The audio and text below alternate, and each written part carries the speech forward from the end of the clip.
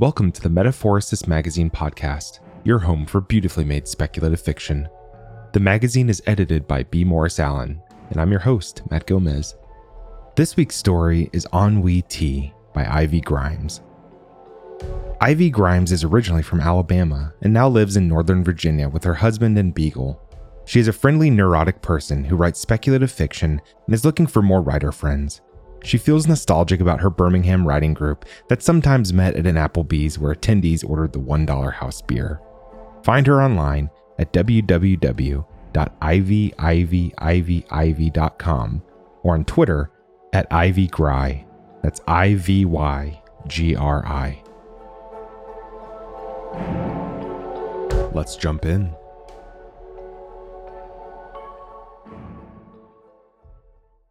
Estella, the seemingly ageless proprietor of Dower Power Cafe, hired me the day I slumped in.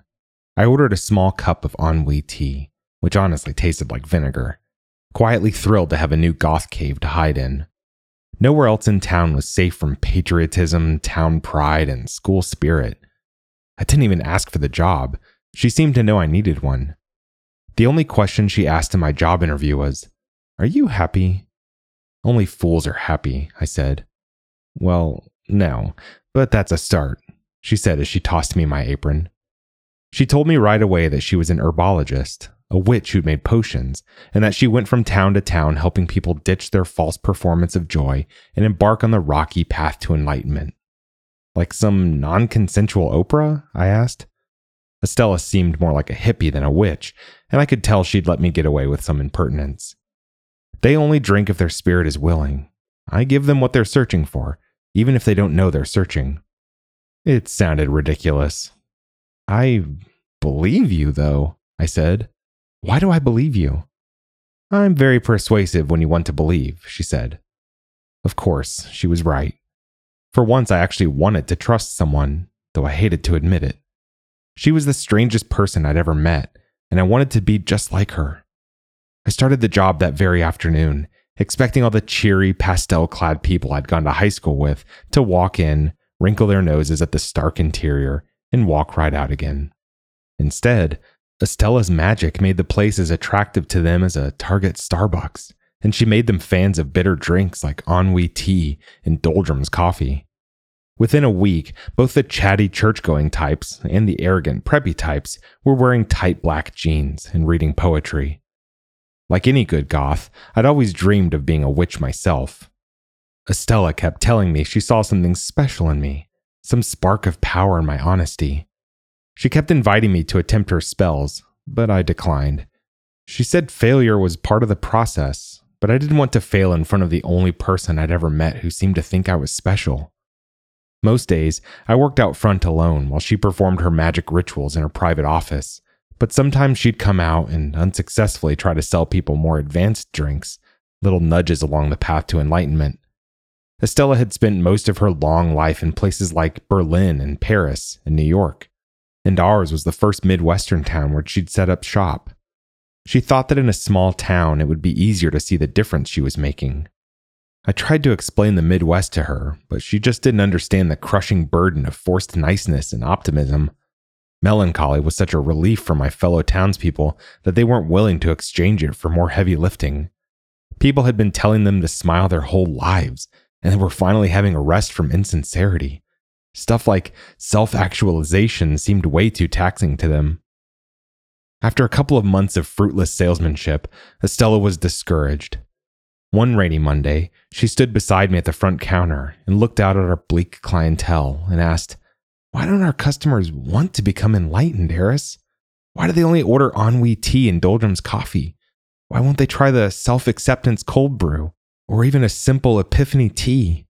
I've sold my potions in dozens of different towns, and I've never encountered a group so stubborn and stagnant." Well, I didn't want to remind her I hadn't tried her more advanced drinks yet either. "I keep telling you, I'm not sure they can handle anymore. It's a miracle they've come this far." Melancholy is only the first stage of enlightenment, Eris. Despair at the awful plight of the world is supposed to inspire us to grow and help others grow. I know you're capable if you open your mind, but please do it quickly. I need your help to appeal to your fellow townspeople. Her advice would have annoyed me even more if she hadn't already told me I was the most mature person in town.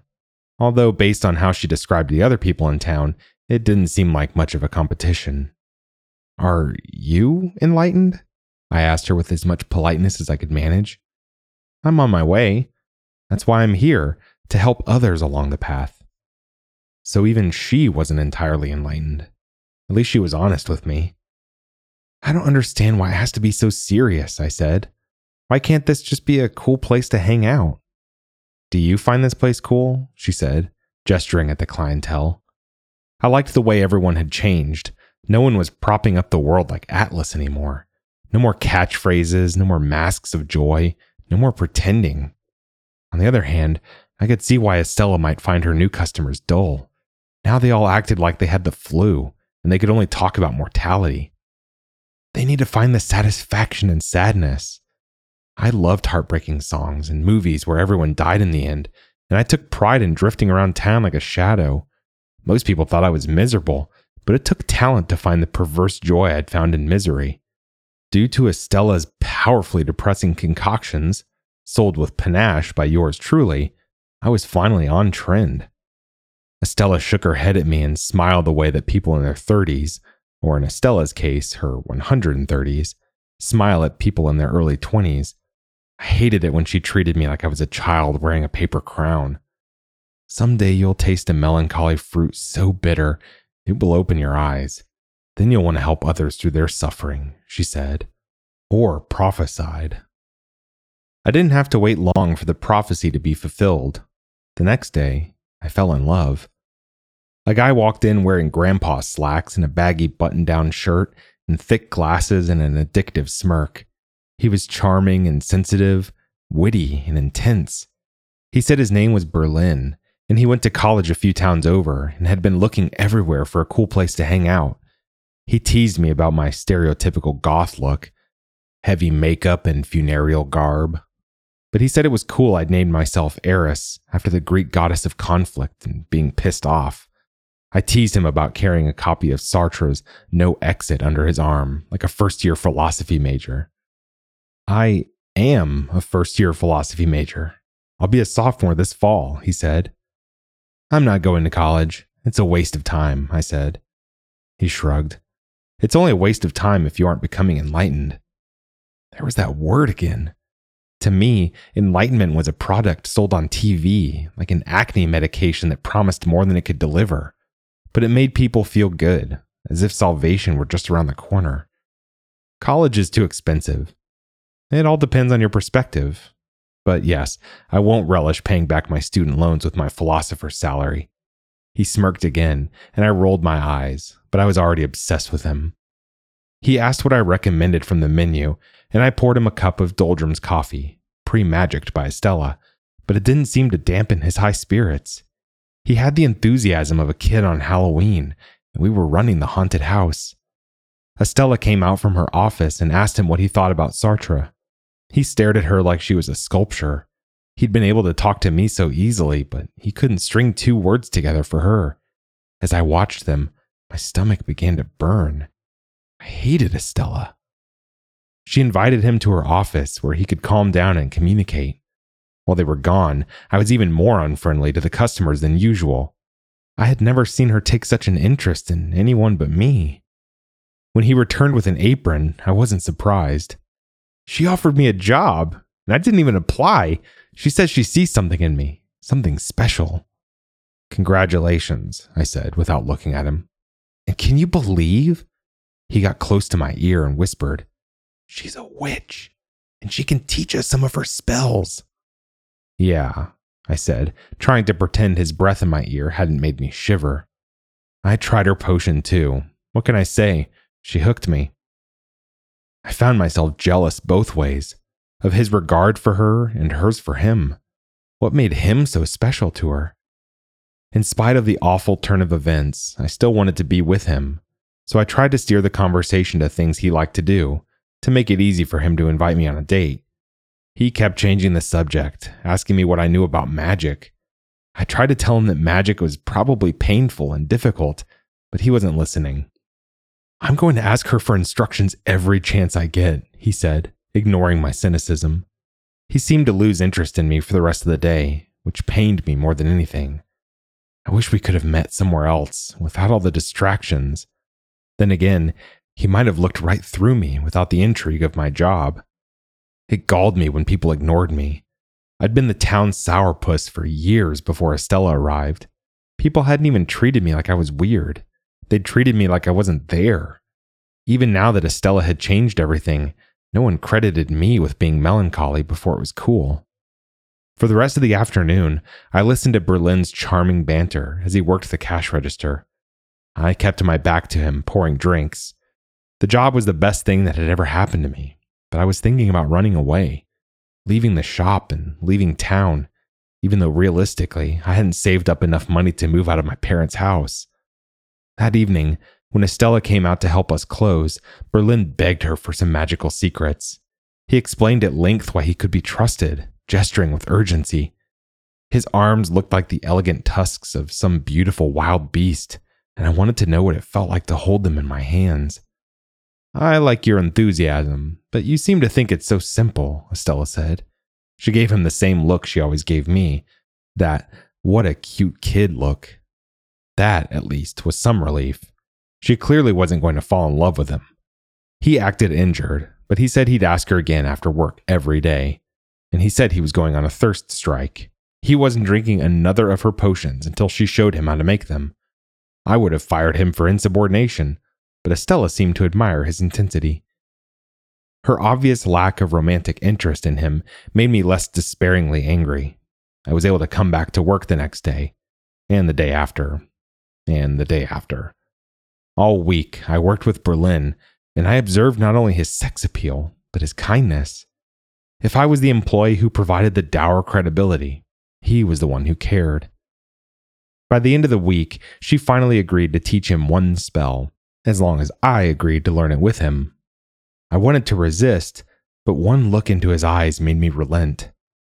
I'll teach you how to brew epiphany tea, she said. She opened one of the cabinets under the counter and pulled out some of her creepy-looking materials, sticks and herbs and seeds and other dried, misshapen things. You don't lock this up? Berlin asked her. The ingredients are inert without the magic. Magic is like enlightenment, you see, she said, giving me a serious look. It comes upon you after hard experiences and reflection. I asked you both to work here because I can tell you've already put in some effort. You're nowhere close to enlightenment, of course, but you're on the path. After you've had a try, I'll make an epiphany tea for you so you can have the genuine experience. Berlin bent his head near mine, and we stared at the instructions together.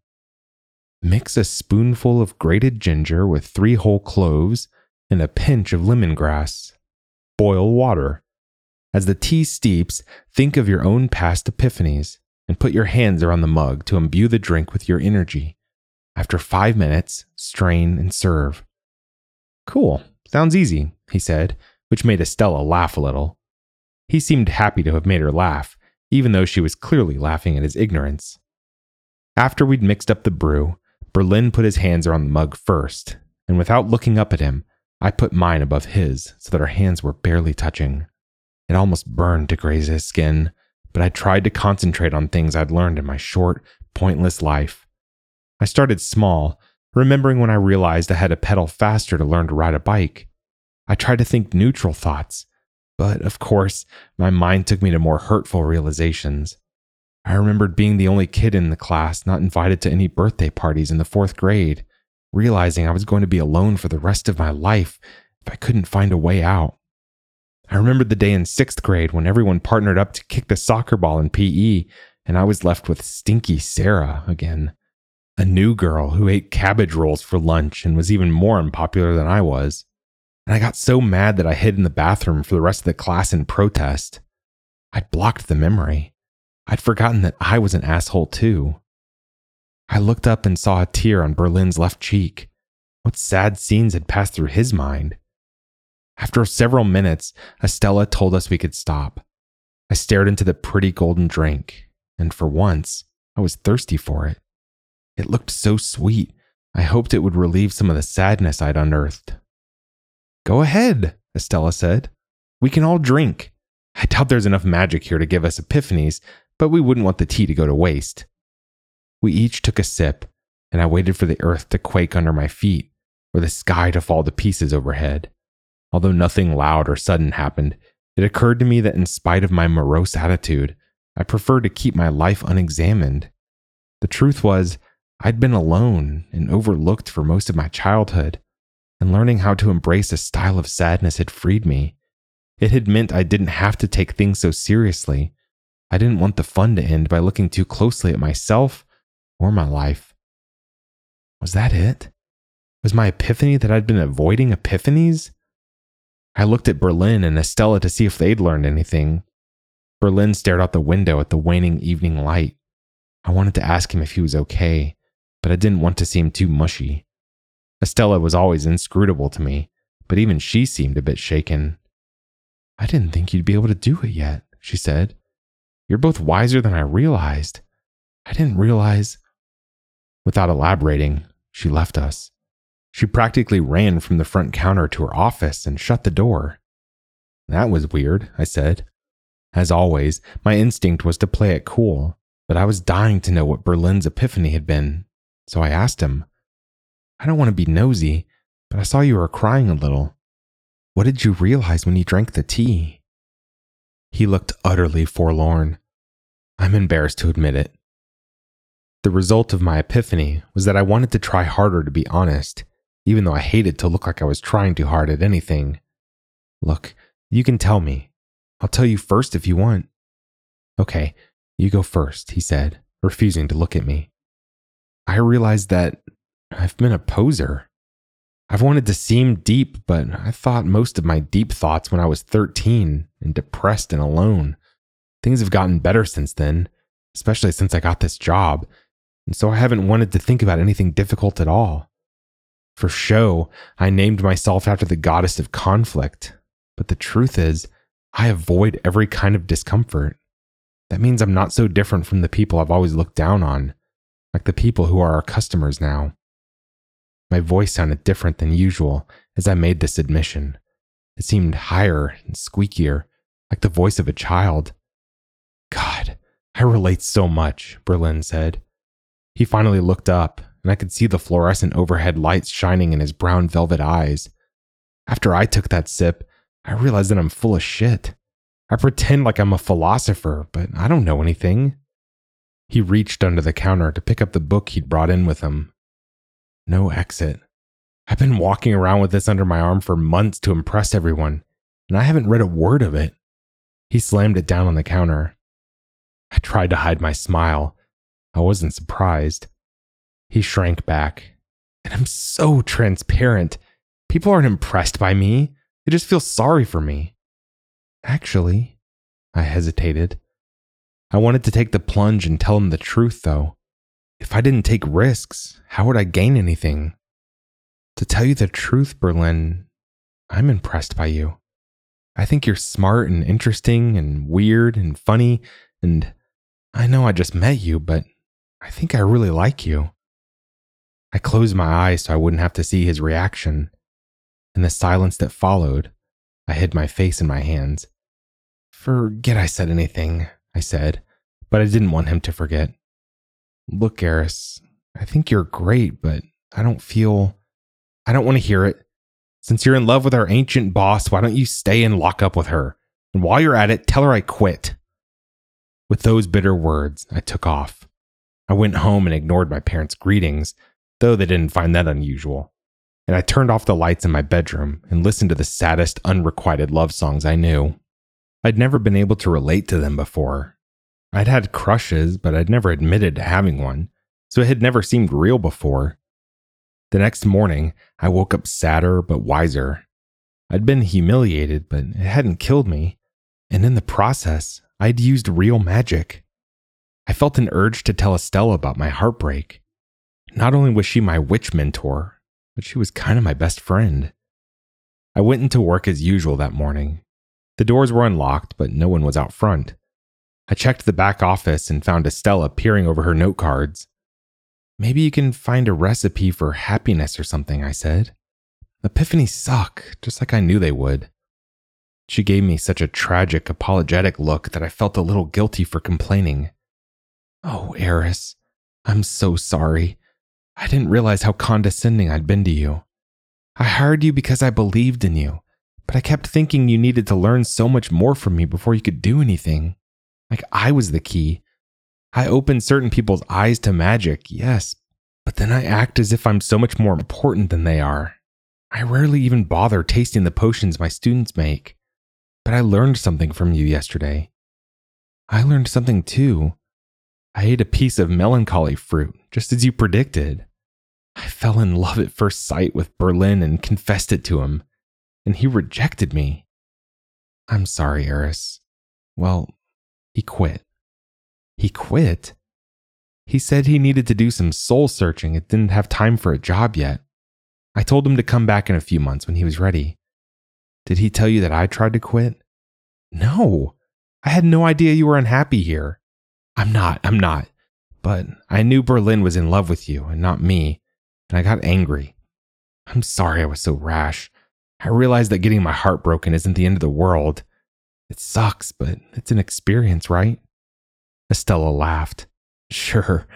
It's happened to me 73 times, and I'm glad you're not quitting after all. I have more spells to teach you. But I do think Berlin will come back eventually. I have a feeling about him. Do you think it would be too hard to work with him again?" "I'll be fine," I said, though I didn't know if that was true. I didn't know whether my feelings for Berlin were like heat lightning or a hurricane. Either way, I was curious. "Maybe the clients need a little boost themselves," she said. "I haven't been as good at promoting Epiphany and other healing drinks as I have been at selling ennui and doldrums. It's my own fault. I must seem so strange to everyone since I'm not from around here. You're a much better salesperson." "I can try talking to them. Who knows?" I said. I went to the counter and opened Estella's secret stash and started brewing up golden cups of Epiphany tea, infused with my own fresh melancholy memories. When Caitlin, a former homecoming queen and recently converted goth, walked in, I knew she was the influencer I needed. She was still the town trendsetter, and if I could convert her, I could convert them all. I told her I discovered the best new drink, Epiphany tea, and I was surprised to find that she actually cared what I thought and ordered one. When she took her first sip, my heart ached for her as her face bloomed with painful recognition. I told her it was going to be all right, that everyone was full of shit, and sooner or later, we were all doomed to realize it. That week, most of our customers started trying Epiphany tea after seeing Caitlin drink it, and ours became a more complicated cafe. They began showing off a range of insights and emotions, and I had to admit, I was proud of them. I stopped being rude by default when anyone walked in the door. I at least waited to see if they did anything warranting my rudeness. Making Epiphany tea was taxing and painful at times, but when I saw how much it helped everyone, I felt like I could handle the unpleasantness. When Berlin came back to work that December, his eyes were still velvet, but my crush had died. I was almost disappointed. Before I showed him some of the new recipes I had learned, I asked, "Did you ever read No Exit?" "Yes," he said. "It's where that famous quote comes from, 'Hell is other people.' But it turns out that he doesn't just mean that other people suck. He means it's hell to have to spend every moment impressing other people. I get it now." I looked at him skeptically. "Well, that is to say, I'm figuring it out." "Me too," I said. That was Ennui Tea by Ivy Grimes. Thanks for listening. If you enjoyed this episode, we'd love if you'd leave us a 5-star review on Apple Podcasts, or better yet, share the magazine and podcast with a friend. If you'd like to listen to more speculative fiction, visit us online at magazine.metaphorosis.com or on Twitter at metaphorosismag.